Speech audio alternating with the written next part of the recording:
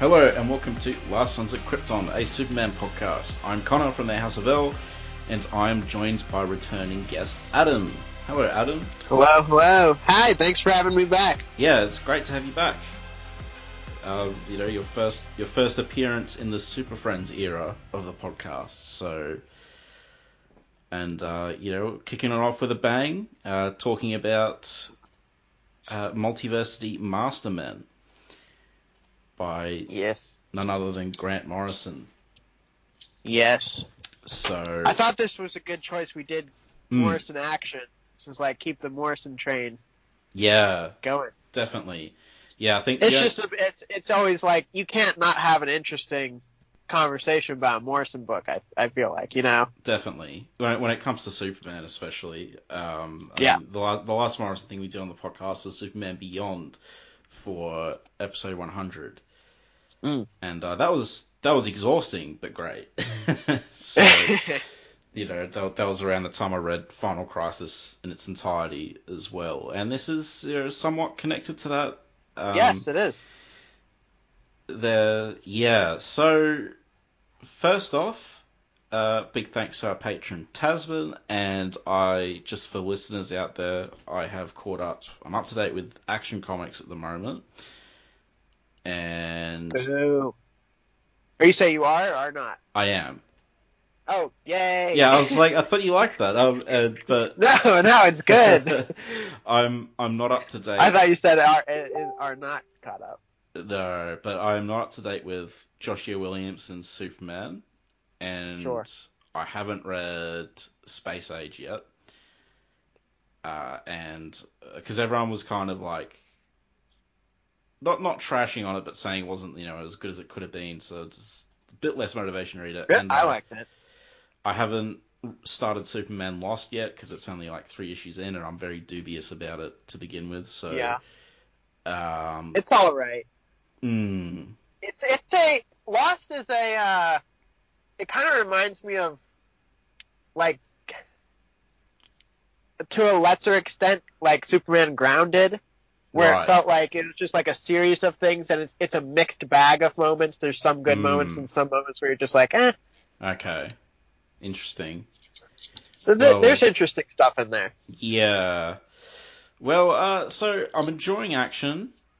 Yes. There's obviously a but there, which is definitely has an overabundance of super family members running around. Yeah.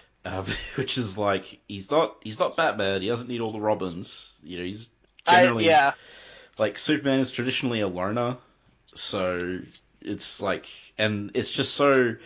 The page is just so messy when there's all these super people on it. It feels so over the top. Like, how is anything a threat if there's this many super people? Like, I'm fine with like Steel and like but Twins, Supergirl, Connor, John, big bunch.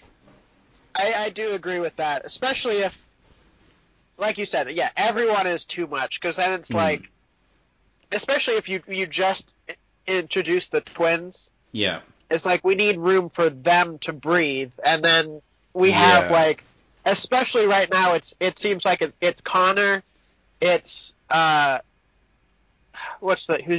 I'm blanking on new Superman of China.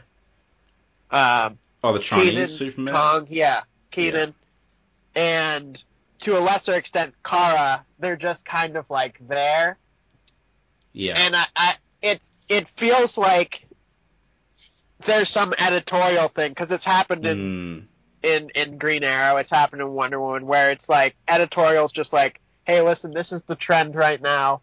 We have to put on our cover that like everyone's here, and then it seems like a marketing thing more than a story thing, because what's happening in practice is that those characters aren't really getting moments; they're just there. Yeah, like they don't even explain who a lot of them are, So I mean, like it's a given, who Supergirl and John are, and I mean even Connor, but like the Chinese Superman, I never read his series, so I don't really know what his deal is. It's like, really good. They never bothered explaining it, so as you said, they're just there. And like some characters are more suited, like Batman's really suited to having his sort of group because of like the way of that character's backstory and wanting to sort of have a family of his own, like a surrogate family. And even then, you don't want too many people there. But like, it doesn't work for every character. Like, not every character. Yeah, I think this for every superhero is keep it a small number, because you want to explore certain characters deeply. Yeah. And not make the pool more wider but shallow. Yeah. I think I told you, which we disagreed on, our issue with like some of Superman's writing. I find I've liked Superman's writing in the past couple of issues, and I think it helps when he's, I don't know, I just like when he's like sort of, it's like, are we writing like a Superman mentoring story, or are we doing something else, but it's good at the moment. But from what I understand, like the Superman series, that's just him, right? There's no.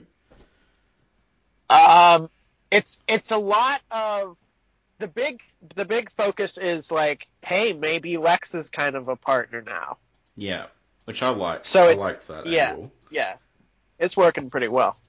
And I'm very excited for Mark Waid's Last Days of Lex Luthor. Very excited for that. I think that should be good. I'm not even that big of a Wade Superman guy. But I think that one might be like a notch above. Yeah. I think like for anyone who likes Birthright, like I feel like this is, this might be like somewhat of a follow up to that, like because like a lot of people, I think one of the stronger aspects of Birthright, and I thought there was a lot of strong aspects to Birthright, but I think one of the stronger ones was how they did Lex Luthor and Clark Kent. Sure. So that's a real treat to look forward to. And I'm also going to be getting Night Terrors because it's horror and there's Superman is supposed to be in it, so I hope I'm not disappointed. Yeah, I really don't know much about that, but besides there's some cool covers. Yeah, well... They picked good artists to do them, I guess. Yeah, I think it's its own thing. I don't think it's like linked to any crisis or anything, so which is nice. Good. Yeah. God. Anyway, I sort of like, I don't bother getting events because they're so convoluted. I've kind of stopped that, yeah. Yeah. Every comic book reader kind of gets to a point where they're like, all right, no more. Yeah. I don't have to get everyone. Because it's just, they need to be more standalone, the events, really, to be worthwhile.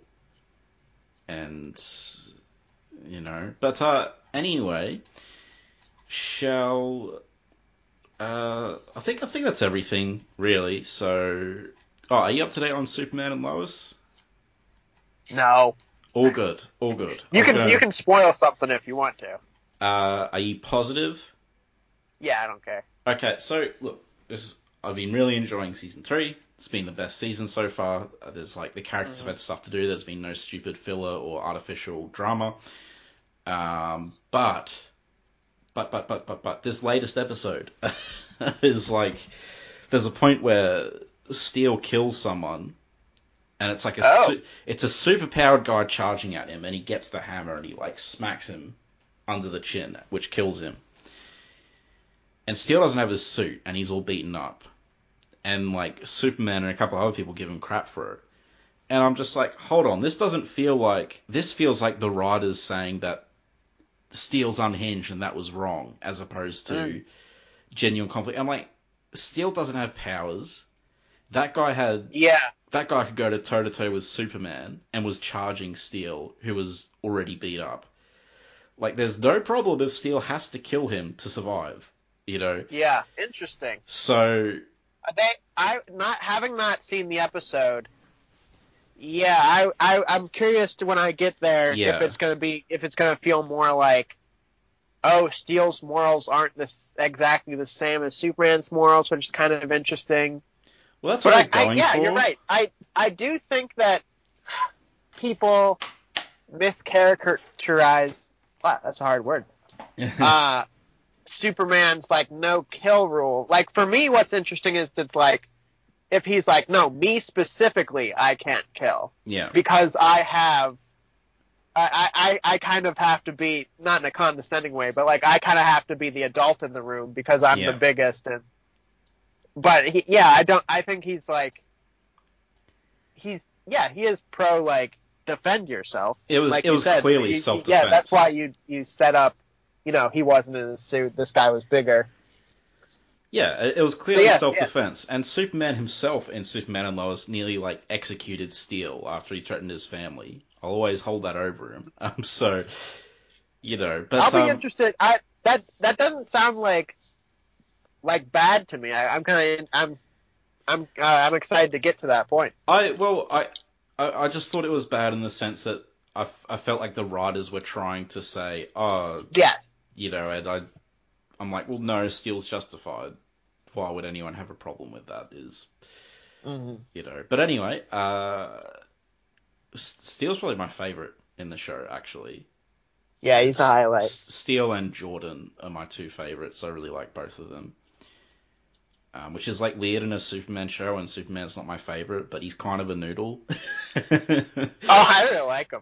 I mean, he's my favorite there. Yeah, he's good, but he just gets beat up a lot, and it's like, how did you survive this long as Superman when you're getting taken out by like thugs? And I don't know if you've been listening recently, but I've been going on a tirade on like, because you've been going to the Bronze Age. And I'm like, oh wow, Superman can save himself using creative solutions with his powers. Yes. And he's smart. And he's kind of turned into an idiot lately, where he's like... Yeah, I hear you. You ever hear like that, oh gosh, who's the guy Batman animated series? And then they Bruce did Justice Timm. League. Yes, there's an interview out with him that was kind of like, oh, when we were making Justice League, we kept introducing villains, and then it's like, oh, look, this guy can beat up Superman. And then we realized, like, oh, we did that move so many times that Superman was just weak. Yeah. So that kind of is what's going on. It was like, look, oh, these guys are dangerous. They have kryptonite. And then it's like, okay, well then Superman's like, you've done this move so many times that it just looks easy to beat Superman. Well, they did that with Iron Fist too in Marvel. Like, he became a bit of a jobber because Iron Fist is like this super great fighter. He beat up a dragon with his bare hands, and then he started losing to sort of make people look like a threat, and then it happened too many times, and it's like, well, beating Iron Fist doesn't mean that much anymore. Yeah, what an interesting balance. Yeah. Yeah, it's a pet peeve of like every Iron Fist fan, I think. Because when you're a character that's like based around being a skilled fighter and you start losing, it's like, But yeah, with Superman, it's like, let him rescue himself sometimes instead of having to be rescued all the time. But anyway, shall we fly over to Germany? All right. All right. Yeah, to fly over to visit Nazi Germany? Yeah. Sounds good. All right. Up, and away. Yeah.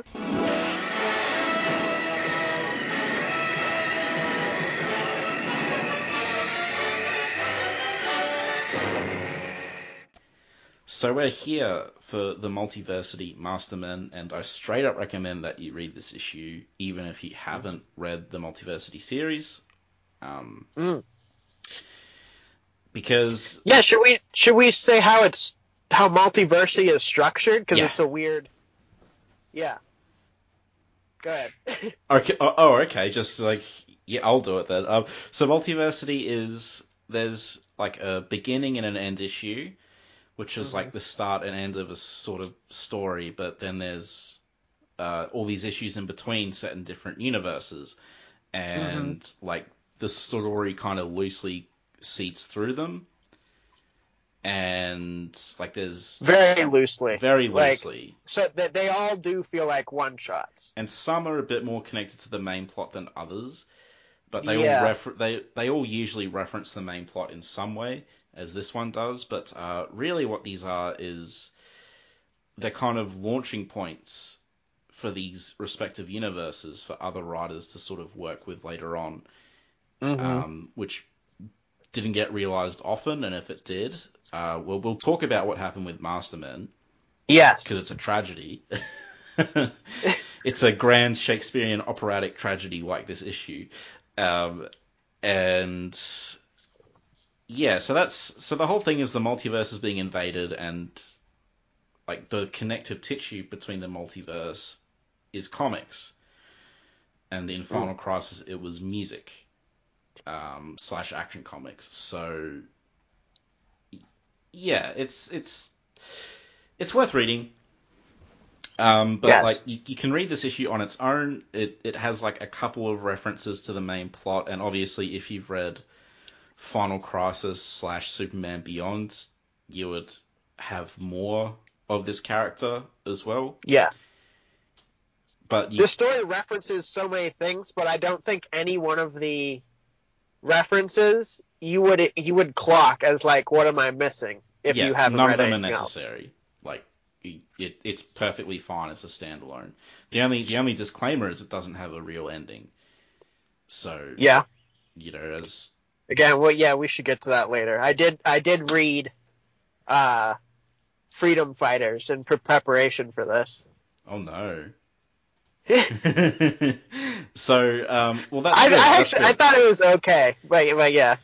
Yeah, it's okay just given, like, if it was his own thing, it would be okay, but the fact that it's connected to this.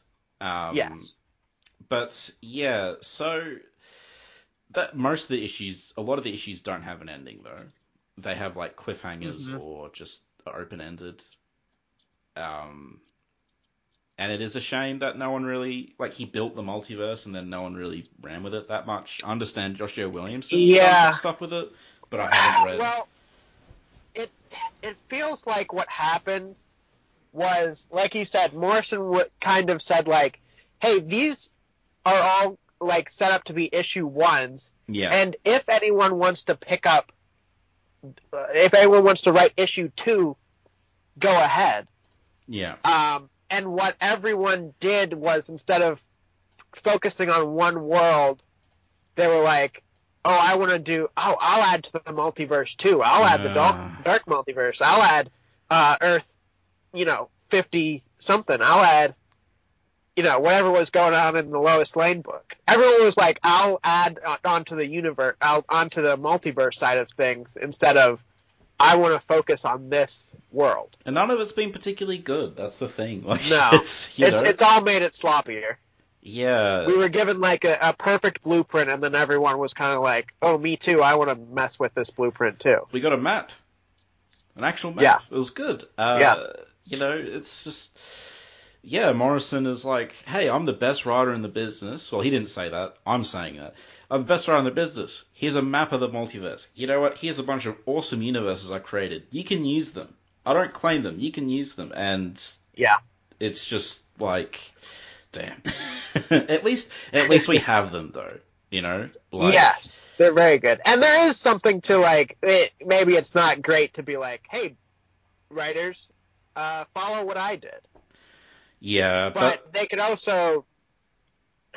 Sometimes I think you need to do that, because it's a mess. People did go like, yes, but people did go like, oh, I'll add on to Multiversity, but they didn't do the right thing. Yeah. Yeah. This issue, the cover is, fun Nazi gold with like a little comic inside it with Superman arm wrestling Uncle Sam. Overman, I should say. We'll be calling him Overman. And it's like a little sort of Golden Age style cover. And then we get to the issue with amazing Jim Lee art. Wow, I love Jim Lee. I love post 2000 Jim Lee art. Which good. Yeah. I read, because obviously you were on for Unchained, which had great art. Yep. And I read Hush recently, and that was just a pleasure on the eyes. So I forgot we already talked about Jim Lee with Unchained, but yeah, I'm pro Jim Lee and Jim Lee Superman. Some people aren't, but yeah, I prefer. I'm not great. the biggest on his classic Superman, but his New 52 Superman and this Superman, I think, look really good. I agree. So, and yeah, Hitler's on the toilet, or his bathroom, as you Americans say. But yeah, reading a Superman comic. Yeah. Which, like you said, so the explanation there is that the and it goes back to the first like classic Flash issue where they introduced the multiverse. It's like one universe's comics are another world out there. Yeah. The Golden Age Flash was a comic in Barry Allen's universe. So, right. Yeah, and so we won't really do like too much of a play-by-play because we're going to assume you've read it because I told you to. Why haven't you read it? But yeah, we get the Nazis have found Superman's rocket. Uh-oh. And they're like hitting it with hammers and stuff, which I find funny, and they open up the pod and there's like a kid in there.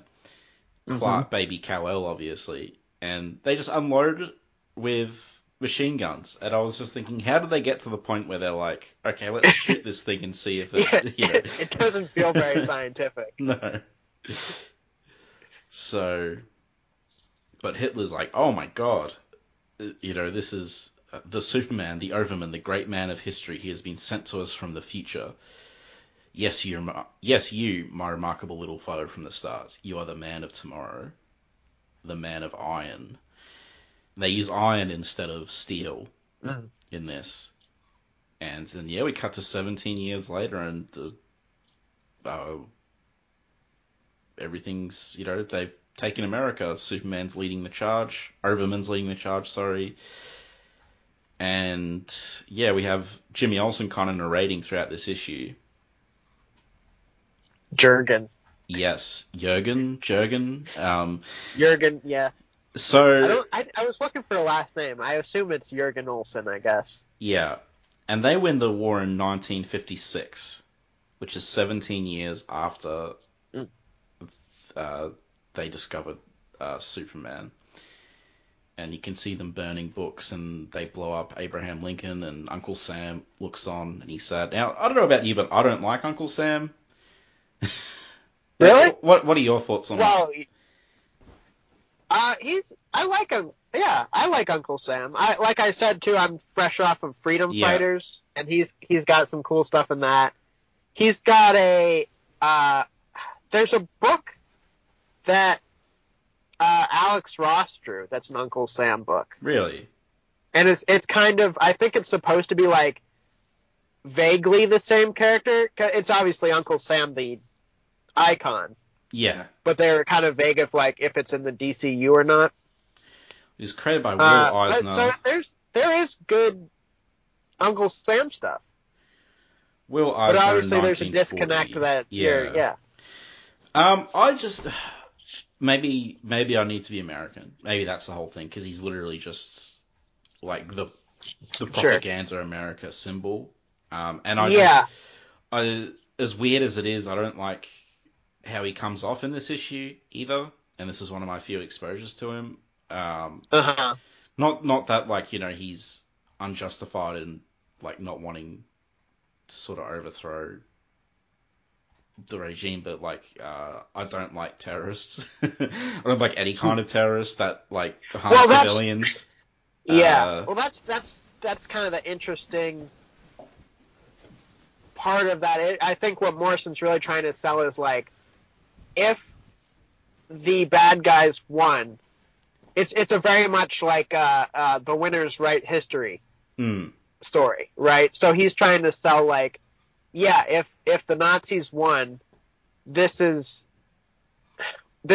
what American terrorists would feel like, Yeah. So I think it's pretty good. Oh no, absolutely. I think it's good, and I think it adds shades of grey. Like it's not cut and clear, black and white, like you would expect. Like Uncle Sam is not a perfect character. A bit like Batman is a more extreme version in Red Sun, where he's a villain. He's like outright villainous terrorist, like who you think would be trying to do the right thing, but he's like a barbaric monster. But a similar type of situation, even like where Superman is the one in charge, So that's a good point, because if this issue was supposed to be like, oh, this is also like a Red Sun homage, right? then yeah, part of Red Sun is like nobody's really doing great. Yeah. When it's extreme circumstances, then it's everyone kind of gets extreme. Yeah. And I love this sequence, this dream that he has of Overgirl's death, who died sometime during Final Crisis. Right. And he's holding a, like, obviously reminiscence of the classic Crisis cover.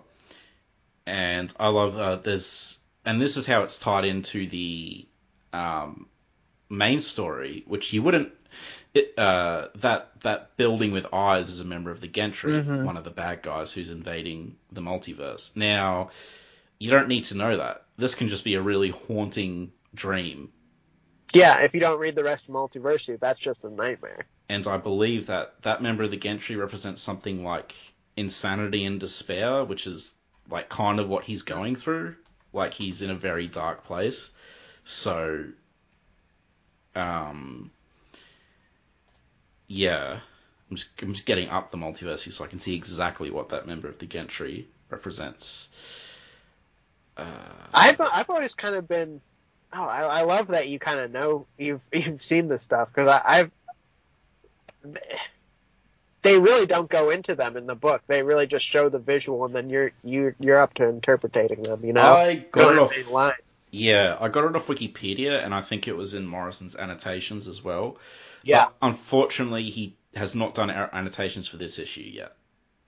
So okay. I was spewing because I was like, that would be perfect. But I mean, I think it makes sense what you're talking about. Yeah. He did annotations for up to Pax Americana. So he's done Pax Americana, and he hasn't done any more since November 2022. So, oh, man. But, and that sound, the creaking door, cool nightmare. His name's Carl. Yeah. And he has this dream every night of that, and he seems to be married to, like, some sort of Lana equivalent, Lena. Mm. And so... I like that, I think it works for it to not be Lois. Oh, definitely. I don't know why. Lana's a lot more fitting here. Yeah, because she has like the hometown association as well, maybe.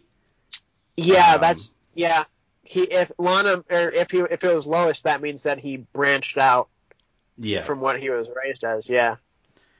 Because even in, I think the Red Sun comic, Lana's from like the farm, right? The communal farms in the Ukraine. So, but this really just gorgeous art. This whole issue, the art in this whole issue is very grand and bleak. Mm-hmm. Lots of dark colors. A lot of like kind of bronzy and very ornate decorations everywhere. Yeah. So, Overgirl, it seems like she died recently. And from my understanding, which means Final Crisis, like his little adventure might have been recent, but they're holding a memorial for her, and everyone's sort of commenting on like, and they'll comment throughout the issue. It's like, oh, you're not over her death yet, like they say too. They explain later. Overgirl in this universe is a clone of him. It's not like his cousin. But he comes to like treat her like that, like he develops this bond. So I think everyone else is so cold because they're just like, yeah, come on, dude. What do you like? Yeah, that's not a person. We see people as very specific things. We see people as one kind of guy. Yeah. And that wasn't it. So what does it matter? Which is also a very Superman thing that he sees her as, a person. And it's kind of our first hint, maybe not first, but that he hasn't also, he's not completely, I don't know, there's a little bit of classic Superman fighting through how he was raised. Yeah, so there's this issue really, along with Red Sun, are like the two examples I think to go to for the whole nature versus nurture thing. And it's the real answer is it's both. Because Superman has this inherent goodness in him. But obviously, like, it does depend on his upbringing, like where he ends up, Yeah. So like in this story, this Superman, who's not, like, at this point he's not really a Nazi, we should point out. Like, he has his own kind of regime, but they're still using swastikas and stuff. But he doesn't follow Hitler's ideology. But he has an inherent goodness in him, which no one else around him seems to. Like, he's a stark contrast.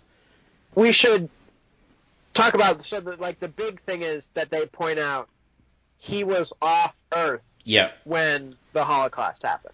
Yeah. And then he came back and was like, what the hell did you do? I was gone for like 3 years, he said. And it, like, this sort of, and what you can, from all the bodies you see, it's this mass extermination. Like, I'm sure this would have been the extermination if they won. Like, you know, so not just the Jews, but like everyone. I think, like, getting exterminated. And that, obviously that still haunts him. And like that, so there's a couple of points there. Is like, I think what Grant might be saying is, is Superman if he is complicit or around while that's happening and he doesn't do anything, regardless of his upbringing, and B, like, would we be able to sympathize with this character if he was around, you know? Yeah. During that, so. Because I think what it is you were saying, like, oh, well, he's not a Nazi. I think the complication is he is, but he just believed in, like, you know what I mean? Like, like in 30s Germany, they weren't saying, like, oh, guess what we're going to do? We're going to exterminate. That wasn't, like, in the speeches until, you know, later. You know, it was more that he believed the stuff that was like, oh, this is going to be great for the economy. We're really community based and, like, uplifting our people. Yeah, that's what he bought into, and he kind of turned a blind eye to the other stuff until he couldn't anymore. And, you know, Hitler is known as being one of history's, you know, great speakers, like, charismatic. Like he rallied the whole country into this insane, you know. So Superman's been around this guy from birth. You know?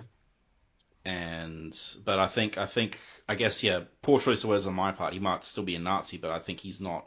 He doesn't follow that ideology. No, I think everyone knew what you meant. Yes, he didn't. Yeah. And I think, like, it's to the extent where his empathy has kind of taken over. And, like, he is, from what I understand, he's actually feeding information to the freedom fighters, right? He's the leak. Yeah, I was trying to figure that out.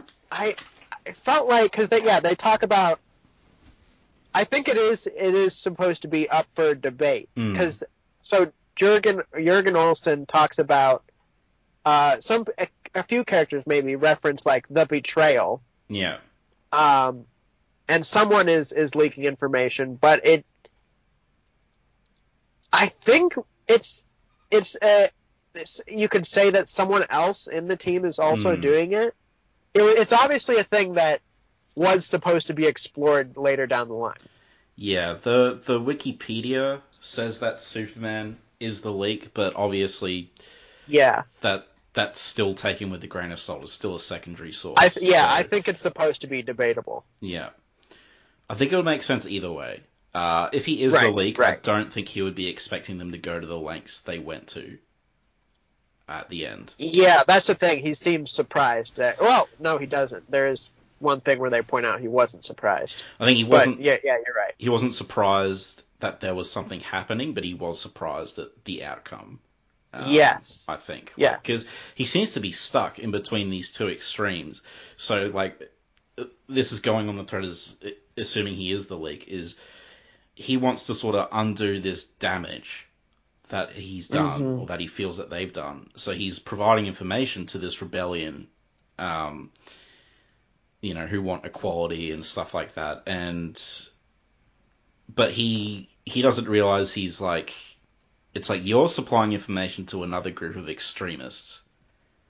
They're kind of cut from the same cloth as you, and the lengths they'll go to sort of win their cause. So Superman wants like a moderate. I think he wants a moderate approach, but it's like it's the situation's at a boiling point where he's in over his head, and there's just going to be bodies no matter what he does.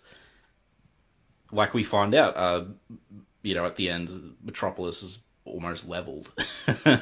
Yeah. Because of the freedom fighters. So I love how they point out too. They're like, "Oh, the other people we've beaten up. It's Starro, it's Conjaro." Yeah, they still had like a sort of superhero career, you know. Right, and all those things are like it's cut and clear. Mm. Hey, if an alien comes here, it's not that complicated. Beat up that alien. Yeah.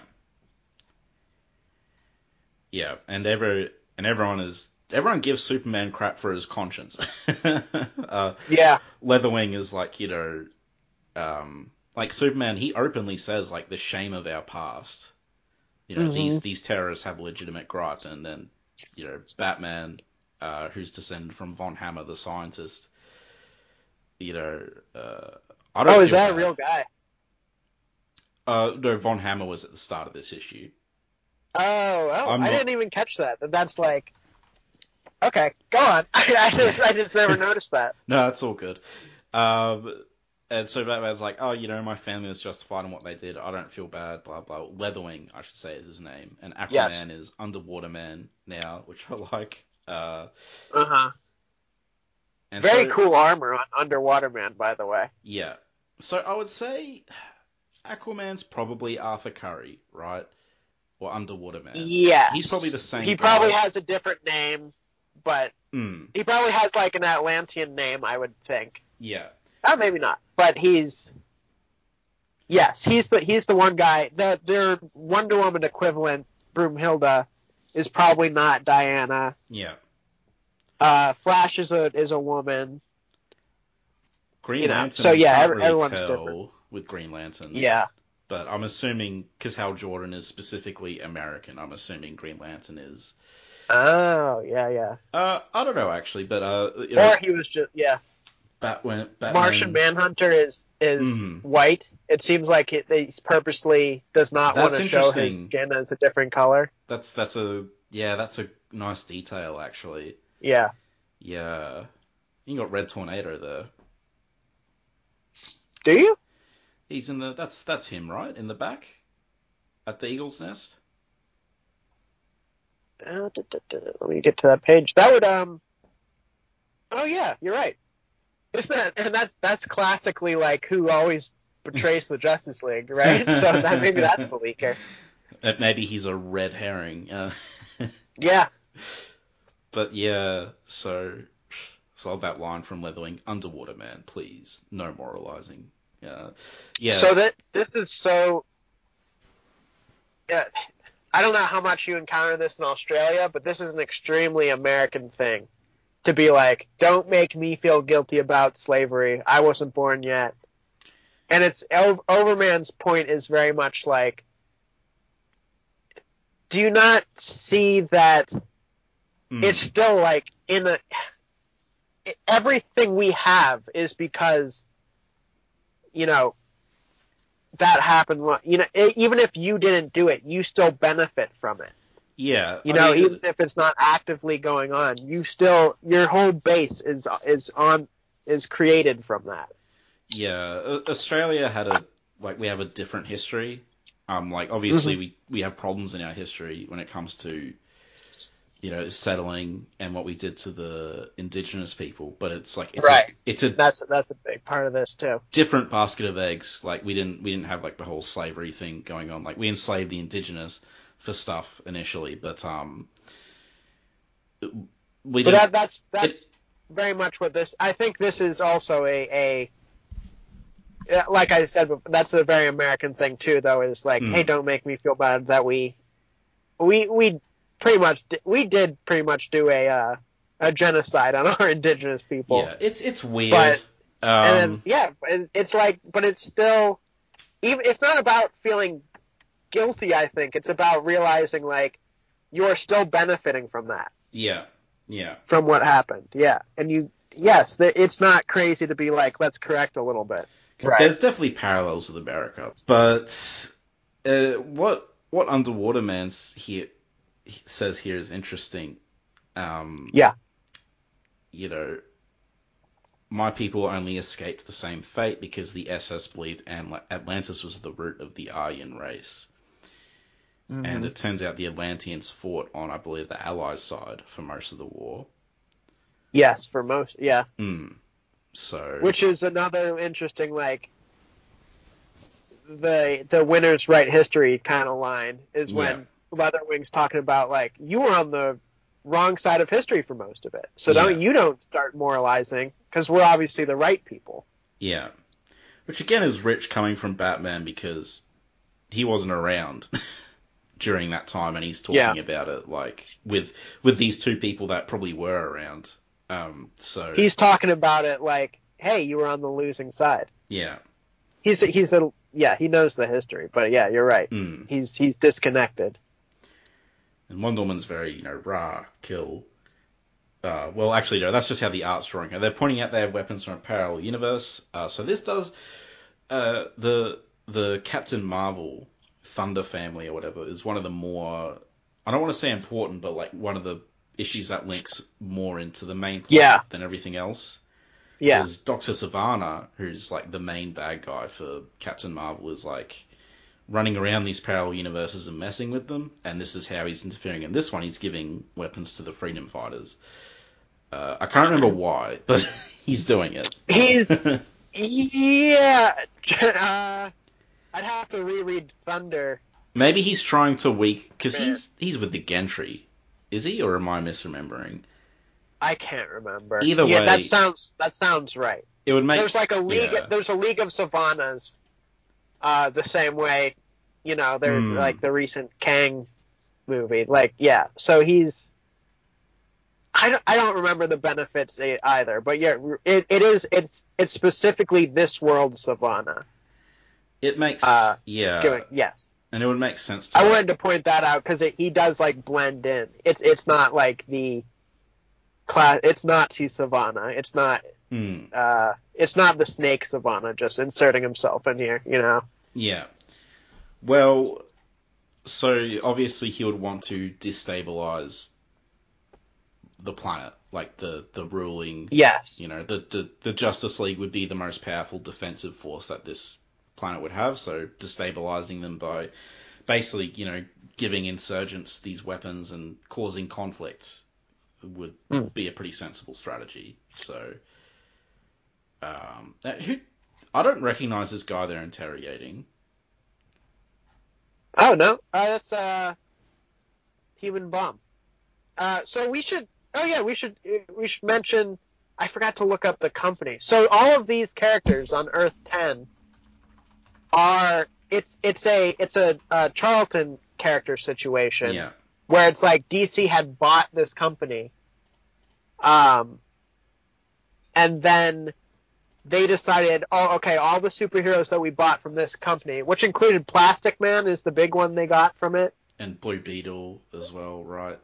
Well, no, So I'm saying Blue Beetle was Charlton. Oh. This was. I'm sorry. I forgot the company that they bought this from. Quality Comics. Right. So it's the same situation. All the Quality Comics characters they designated to Earth 10. And then there was an early multiverse story with like the JSA where they visit Earth 10. And that's where they established like the Nazis won in Earth 10. And yeah, but there wasn't like a Nazi Justice League. It was just the freedom fighters versus the regime. Okay, good to know. Yeah. Right. So we cut to after that little conference and interrogation. We cut to Wonder Woman talking with Superman. Superman's, morose again. Well, he's always morose, I should say. But, he's uncomfortable with the whole situation, and Wonder Woman's like, they're worried about you, and Overman goes, I was sure we could somehow outrace our past, that mountain of dead, but sometimes I just think, what if we deserve this? And then Wonder Woman basically calls him a soft cock and walks off. Like, I won't play nursemaid to a wounded man of iron. Don't let our enemies know how you've changed. They can smell weakness, which is, again, a pretty funny mirror on regular Wonder Woman, who is very compassionate. Yes. And this chick's like, nah, I'm not having any of that weakness. Yeah. And again, we can say again, this isn't Diana. It doesn't look like. Yeah, it's definitely not Diana, because she doesn't have the right hair, doesn't have the right facial features, because we've seen Jim Lee draw Diana, so and we cut, and this is where we find out that Dr. Zavana's supplying the freedom fighters with superheroes as well, with that technology. Cool idea. Yeah. So then we get the interview with Overman and Jurgen, whichever one. And it's interesting, like, because the world is, as they describe it, a utopia. So there's no conflict or anything, and everyone's like living happily, from what we see. The only unhappy person we really see is Superman and the terrorists. So, but like, obviously they cut to an average household, and everyone there's white, and they have a dog. Very much like, I mean, the guy's even smoking a pipe. It's very reminiscent of like the nuclear family in the 50s, Yeah. So, but the fact that they're still there shows maybe it's like there's only white people, the rest are oppressed. I'm not sure. Like, I don't. Right. That's absolutely the point. Yeah. Right. Yeah. The majority is doing great because we exterminate everyone else. Yeah, that's true. Yeah, everyone else got killed, basically. You're right. And Superman has publicly expressed regret in the past for the ethic and ideological purges of the Hitler era. And this is where we find that very nicely done flashback. I like how it's a sort of, what is it, like a film reel almost? Those panels. It's all in black and white, except for his eyes and the, I want to say S, lightning bolt, whatever. But, very, very cool looking. Yearly performance of the Ring Cycle, which is Wagner, right? So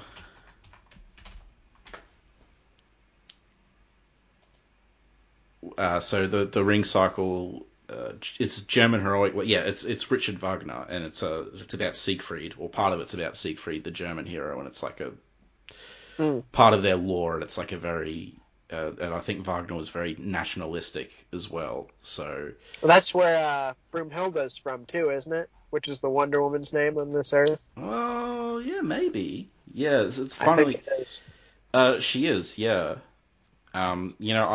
They play the Ring Cycle here every year. No, we're not Nazi Germany, but the Ring Cycle's opera I've always really wanted to see, but it's like expensive because it's 3 nights of opera. So anyway, that's just me saying I really want to see the Ring Cycle. See an opera. So, yeah. Yeah, probably would be cool. Must be nice to be able to afford going to the opera. Yeah. Well, it's not even really an upper class thing here. It's expensive because the Ring Cycle is 3 or 4 nights. That's why it's so expensive, because it's so long.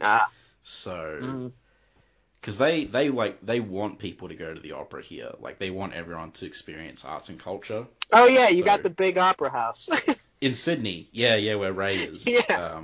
That's like your big thing. Yeah, that and the Sydney Harbour Bridge. Okay. Yeah, maybe Ray can go for me and take his phone and record it.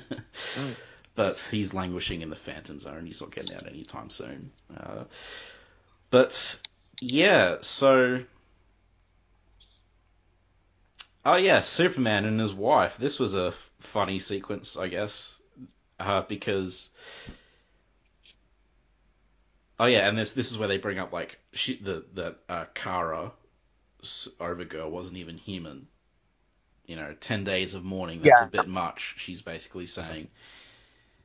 and she's like, so that he seems to have been giving her this dust from Krypton, which like slows her aging, but it's about to run out, and like she goes, she loses at him. She's like,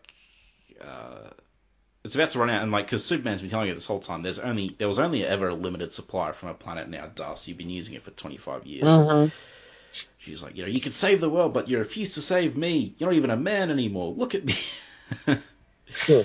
And like, it's not funny, but it was a bit of like, I found it humorous. It's her vanity because coming out. It's just how ridiculously vain she is, and the fact that she's blaming him. It's a perfect like encapsulation of this issue. Is like, it can look perfect for a little bit. This isn't a sustainable thing. No, that's a good pickup. Yeah, you're right. Well, I'm very smart, and I kind of pick up on metaphor. Oh, you're very smart. Have you read Homer yet?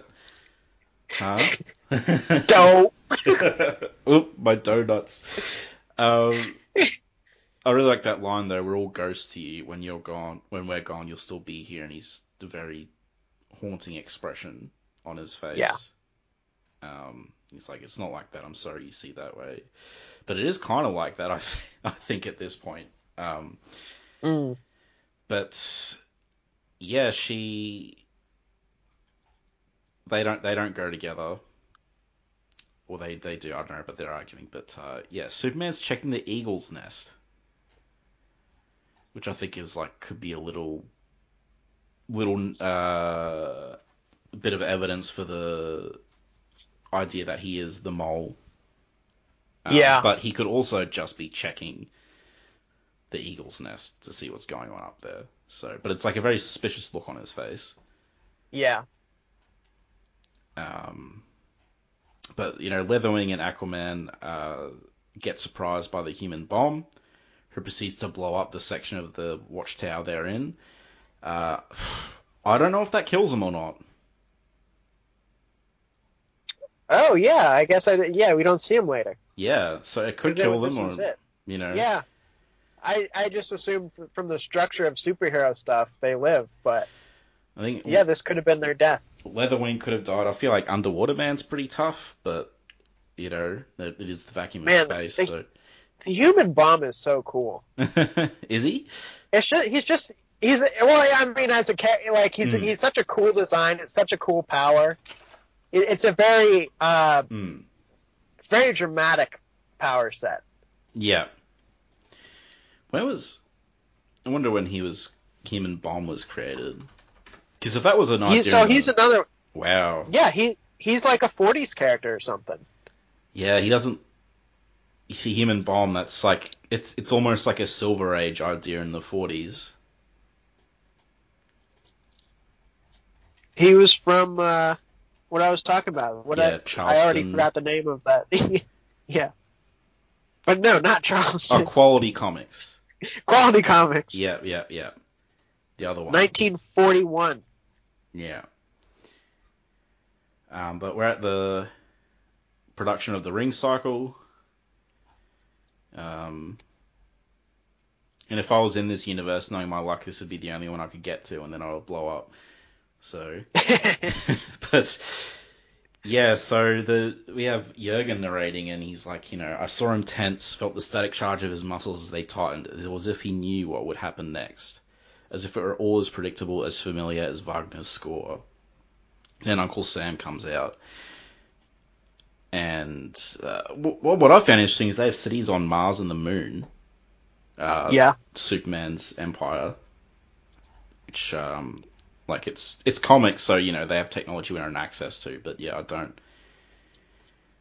I don't know if they were that technological in, like, normal DC, where they just casually had cities on Mars and the Moon. So... Yeah. But... Yeah, so... That Jurgen, so basically what the Freedom Fighters do, because the human bombs there, is they bring the watchtower down, the Eagle's Nest, and, Superman flies up to it, And Jurgen thinks that Superman's like letting it fall. He's putting on an act, but I don't think that's the case at all. I think he's legitimately trying to stop it from landing. Because if it does, a lot of people, including his wife, are going to die. No, he's definitely distraught over what's going on. Yeah. So I think it's like what I said before. If he is the mole, like he didn't know that this would be the length that they would go to in their plot when he gave him the information. Like, because all they did last time was like blow the glass out and blow out a candle, you know.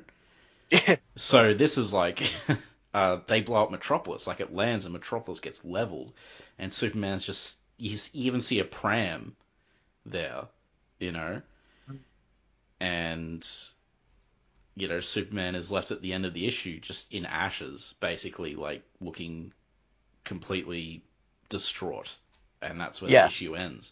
And boy, it sucks if you don't, like, because when I read this for the first time, I was like, oh my god, that's the end? What? There's not more? But what an issue it was. It's I've mentioned before, it's my favorite alternate version of Superman. I find him so compelling. What do you think of we could not to diverge from this issue too much, but when he comes up in other stuff and other writers just write him as straight up another evil Superman? Well, that's usually not him, right? So that, like, before this version of Overman was created, it was the generic evil version. So there's a... Oh man, I wonder if I'll be able to find it. There's a Justice League comic that came out not long ago where it is just straight up like, oh yeah, he's a Nazi. Are you serious? Wow, that's awful. That's like it's not a mainline Justice League book. Right. I'll see if I can find it. Go ahead. I think there's a real thing where, like, in the hands of a poorer writer, that's what this would be. Because Superman was allied with the Nazis at one point, he's automatically evil forever. And that's just the sign of a poor writer to me, or a writer who doesn't have the chutzpah to, like, write him as a complicated character. Because he's... And again, like, the idea is I subscribe to the belief on my end that he is the mole.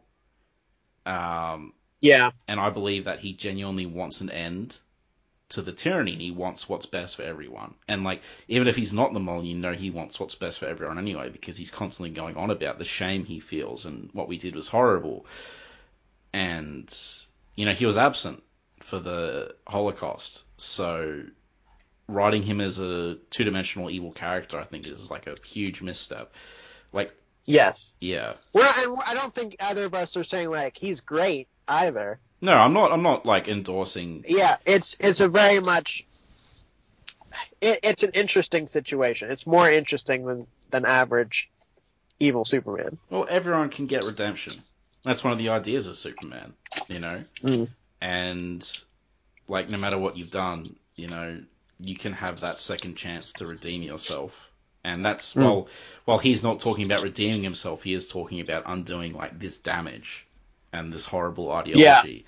So, it even came up in a recent issue of Action Comics. If he dies now, he'll never get the chance to become better. Right.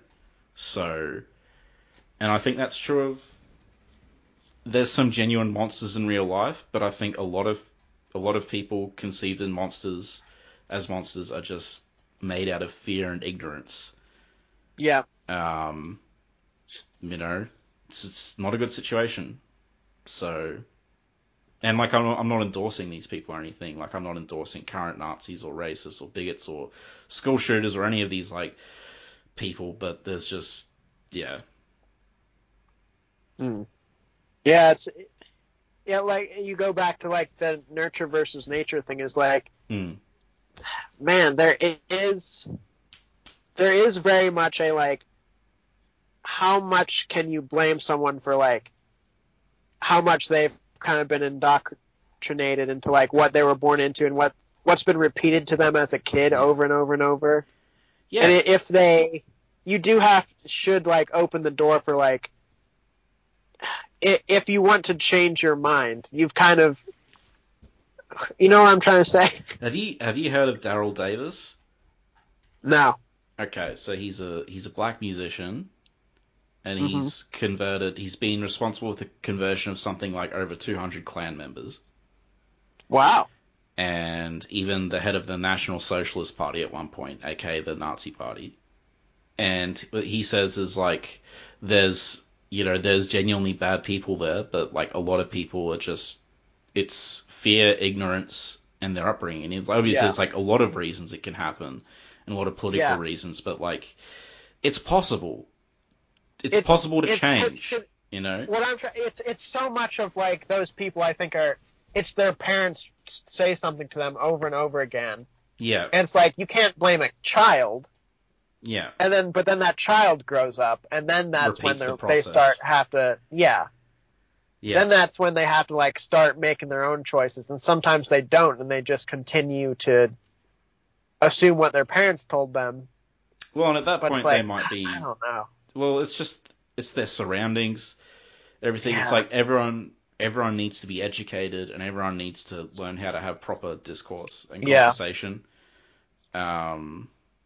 You know, like I get a lot of heat sometimes, but it's like, again, they're genuinely bad people out there. Like, don't get me wrong, but like, I think a lot of the problem now is everyone's so tribal and about attacking the other side. There's no conversation going on. There's no understanding. Again, you know, I feel like that's what Superman's about too. Is one of the reasons, you know, it's the reason I do like Superman, and like he embodies those qualities of giving people a chance and stuff. And yeah, that's why I sympathize with this version of the character. I don't write him off as bad.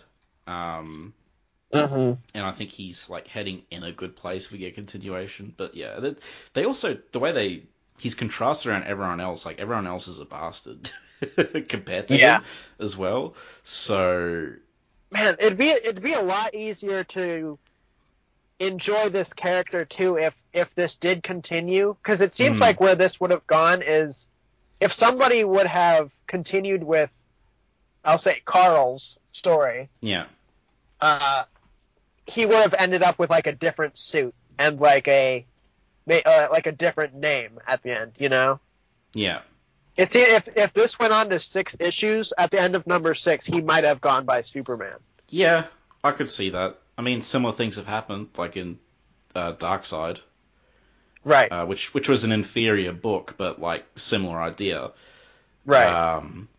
You know, and like but one of the things I brought up is like, who would you trust besides Morrison to write the rest of this? Like, is there anyone? Man, you know, we brought up Lost earlier, but like Christopher Priest probably could be pretty good. Because he's got like kind of this, for better or worse, he's a very much information based writer. Yeah, and I think he's got maybe I'm wrong that he has I don't think he does have a journalist past. That's someone else, but he's a very. I think that's Straczynski you're thinking of. Yeah, he's a very smart guy. Yeah. Though, and he's up to date on social issues, and I think he would actually do very well. Yeah. With this, but yeah, somebody who puts in a little bit more thought. Absolutely, yeah. You need a thoughtful. Because I would even say like Morrison's not even like the greatest person to start talking about, like, I don't know, different like race issues in here, which he kind of doesn't touch on too much.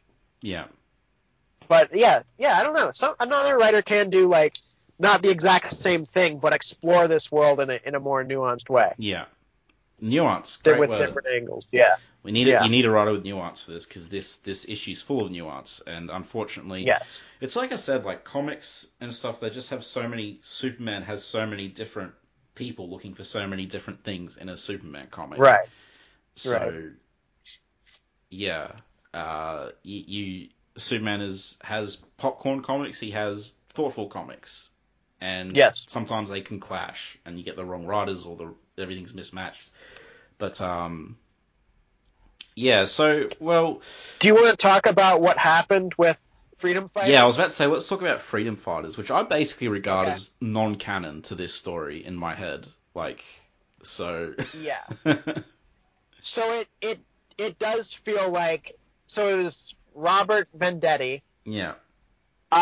It's such a weird tone of like, I don't think he wanted it to be canon. It's a very weird balance of like, okay, I'll make that stuff technically true, but I think maybe won't. editorial wanted to link it to this. Probably. Because that would make sense if he wants... I think it was maybe like, hey, Nazis are in the news. We want a superhero versus Nazi stories. We have the Mastermen.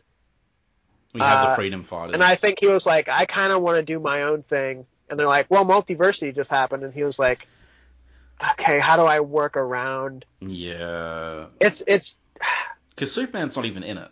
Like they mention at one point, like after this happened, that he just went off planet.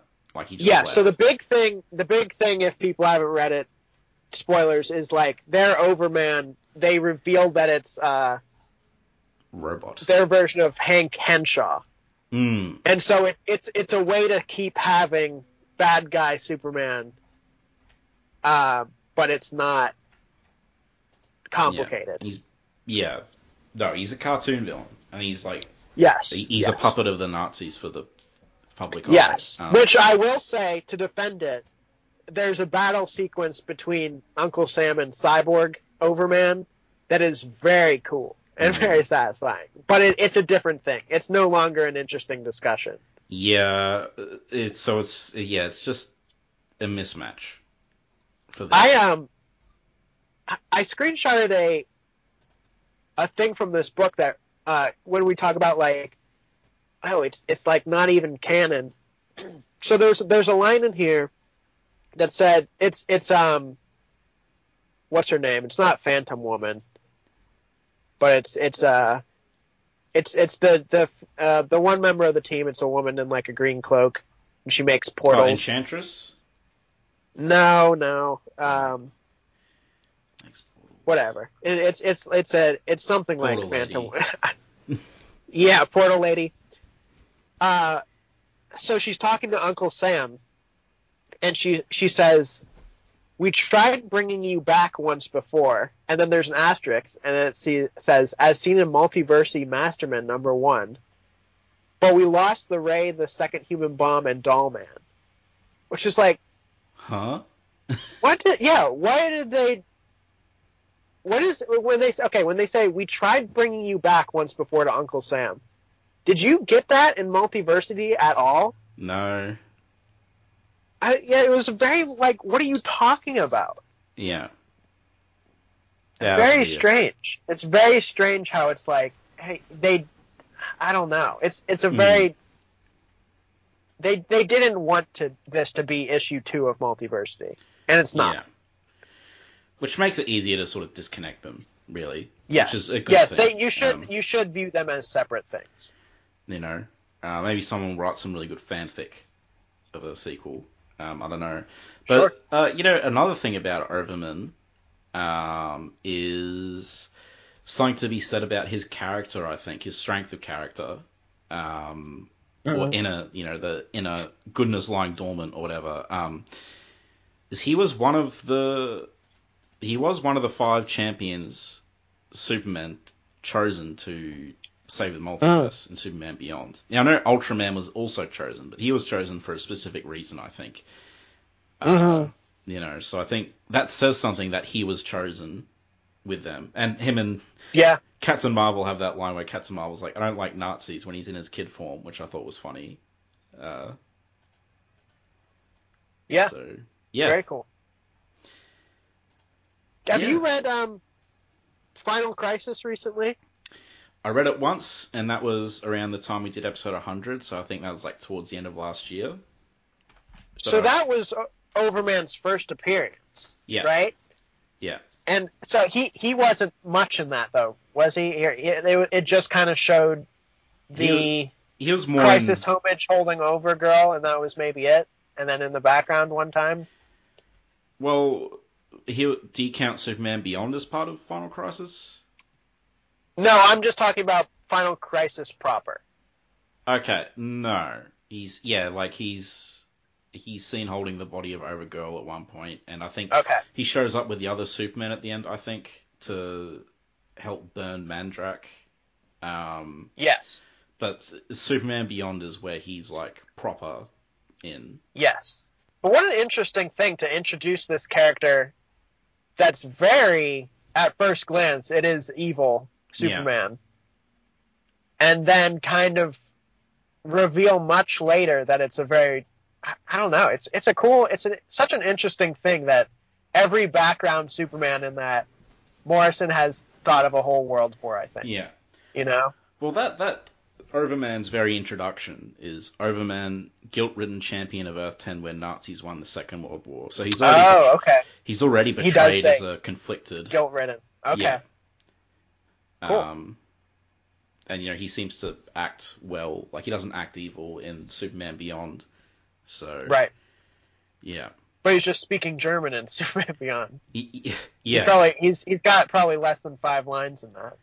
He has a few lines, because he's attacked by Monitor Lady, because, the Monitors are vampires, and he's, like, arguing with Billy Batson and stuff. So I think he has about as much time as the others. I think, like, Ultraman, Superman, and they have the most time. Mm-hmm. But, yeah. He probably does have, like, the least amount of words out of all of them, but I thought, yeah, he had a decent role. He wasn't just, like, a background thing. Alright. Yeah. Yeah. But anyway, back to this issue. Great issue, great series. I recommend reading this issue.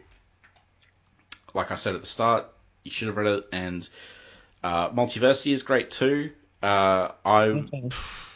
Personally, I recommend Final Crisis and then Multiversity if you want more of like the Superman Overman stuff, because Final Crisis is a lot more Superman focused than Multiversity is. And personally, I thought Multiversity is the weaker of the two in terms of a story. Wow. Okay. Yeah, I definitely. It's on the lower side of my Morrison rankings. Really? Yeah. Multiversity is as a whole? Yeah. I'm shocked. I love Multiversity. I mean, I really like it. It's just I thought it just kind of did Final Crisis, but worse for me. So wow. Like, I found Final Crisis more interesting, and okay. I definitely preferred like Mandrake to the Gentry. I found that okay. That's fair. And better villain, and yeah, and like the nature of Multiversity as well is different. Like some standalones are better than others.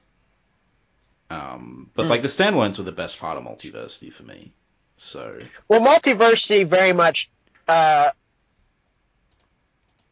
Crisis is a famously confusing comic. Yeah. And Multiversity is very much it's more straightforward. It's we'll explain everything. Yeah. Like you said, it's the giving the map, literally. Yeah. Yeah. That's the clash of people who want different kinds of comics and having Grant Morrison head your, like, maybe the usual Morrison heads aren't the, main event readers. So, like, that's kind of funny how that happened. Like, let's get Grant Morrison to go crazy on, like, a main event, and then everyone's like, what the hell is this, bro? So, Yeah, I love both. I would actually say, if you want to start with Multiversity and then go back and read all the multiverse stuff, I think a lot of more stuff will hit you the first time you read it. That's how I did it. I read Multiversity first, then I read Final Crisis. So Final Crisis, I think, was easier to understand than Multiversity. You might have actually had a leg up in your first experience reading Final Crisis. Having a map of the multiverse when you're reading Final Crisis is pretty handy. And the other thing, there was some things in Multiversity that I didn't completely get until I read Final Crisis. Like Okay. monitor, you know, the monitor superhero Nix something. Oh yeah, sure. Like Nick Newton. he's So introduced cool. in. What an underrated character. Yeah, but he's introduced in Final Crisis. So if you haven't, I was very lost with his character in Multiversity. Like I didn't know who he was, and I think it sort of expected you to know who he was from Final Crisis. So that was like the only downside. But other than that, like I think either way is fine, really. Just read them both. You know, they're both good. Yeah. Just make sure when you read Final Crisis, you look for that. It's not just 1 to 7. It's 1 to 7 and Superman Beyond and Resistance. Like you have to. Grant Morrison's even talked about it. The order you need to read Final Crisis in. So make sure you do that because you cannot read it without those other issues. I mean, one of the main, you know, the end bad guy is in Superman Beyond, and if you're, so you know, that's where he's introduced. And then like Final Crisis 7 is basically Superman Beyond 3. So, you know, but anyway, this is all good stuff. Adam, do you have anything to add about this issue? No, I think we covered it all. Yeah, I would just, yeah, I wish when people handle this guy in the future, it's not the evil Superman numbered 20 whatever. Yeah. I actually hope we keep using this universe. It's still relevant, you know. It's still cool. So great issue. It's a very good Multiversity issue. Yeah. Yeah, it was my favorite issue in Multiversity, but there was a lot of really good issues in Multiversity. So yes, you know. So we do have feedback from Rebecca, who's been on the show a bit recently. It's my co-host on Iron Fist, and this is what she has to say. I think it's Morrison really flexing how good a writer he is to be able to juggle Superman as a tool of the Nazi regime, but still having enough good in him to turn and realize the horrors of the world the Nazis created. Justice League all had interesting takes. Freedom Fighters seem less well drawn. The story is all Superman's, and even as someone Jewish, I respect the story and really love it. Yeah, thanks very much for your feedback. I have a quick question. Mm-hmm. Do you have a favorite freedom fighter? Me? Yeah. I'm sorry, I don't. I do think they are cool. I think you blew past them because you're not interested in them, but they're pretty neat. Yeah, I mean the only freedom fighters I know who are in the freedom fighters are Uncle Sam and the Human Bomb from this issue. You don't even go like, oh, that guy looks cool. Let me have a look. Dollman? Dollman's cool. They mentioned he's a Jehovah's Witness in this world. Yeah, no, I liked those guys, those two. I liked them. They're my favorites. All right. They smiled and they're like, we're pacifists. I thought that was neat. So, yeah. There's my favorite members. Yeah, well, do we want to do ratings? Sure. What do you do them out of 10? 5? Yeah, I usually come up with a gimmick. Yeah, but we don't want anything too. No, there's a lot of bad things I could do. Yeah. Let's just do human bombs out of 10.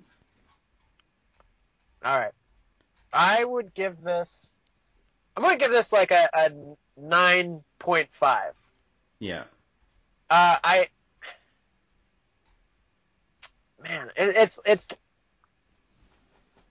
It's a lot. It's a dense thing.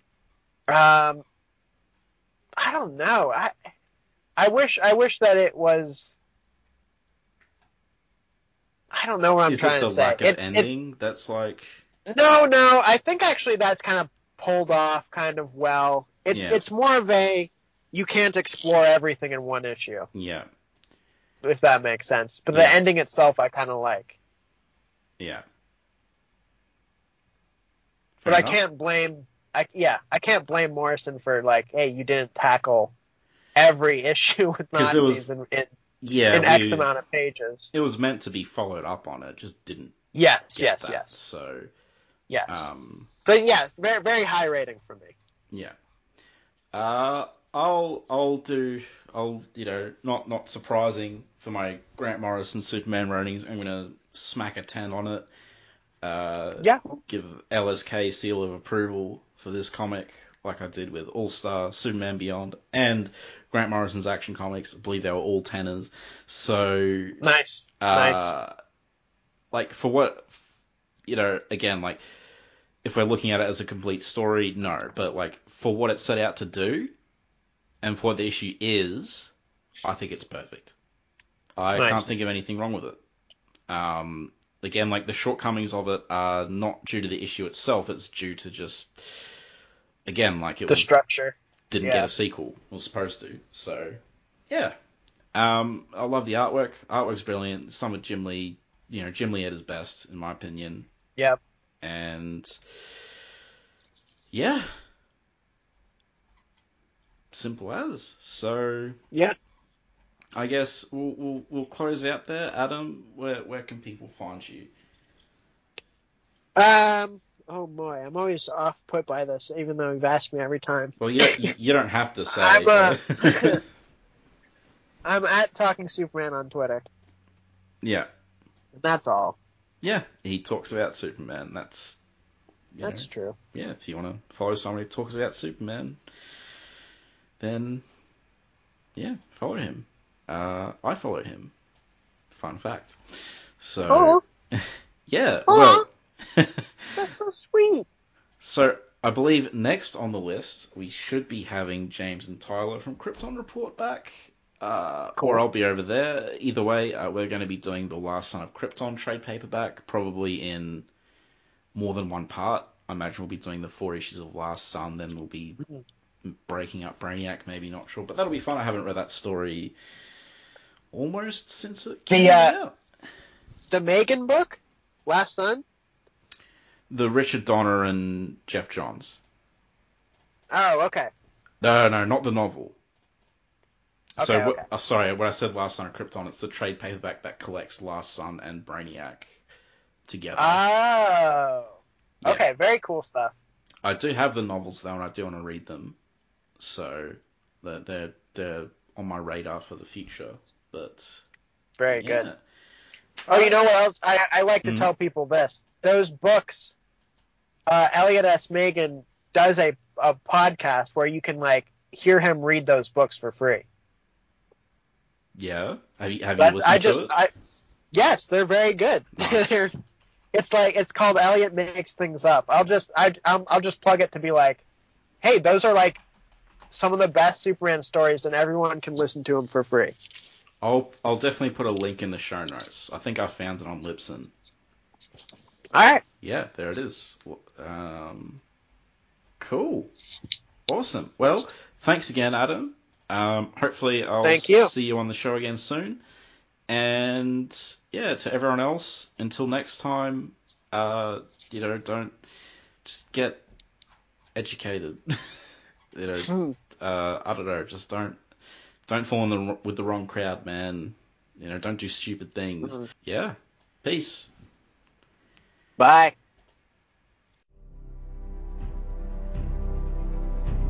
Superman and all other characters in these comics are properties of DC. Any images or music we use are properties of their respective copyright holders. We are doing this for fun and not making money off it, so please don't sue us. You can contact us at lskpodcast@gmail.com and find us on our Libsyn, lskpodcast.libsyn.com, our Twitter @lskpodcast, our Facebook page, Last Sons of Krypton, a Superman podcast. And last but not least, thank you everyone for listening.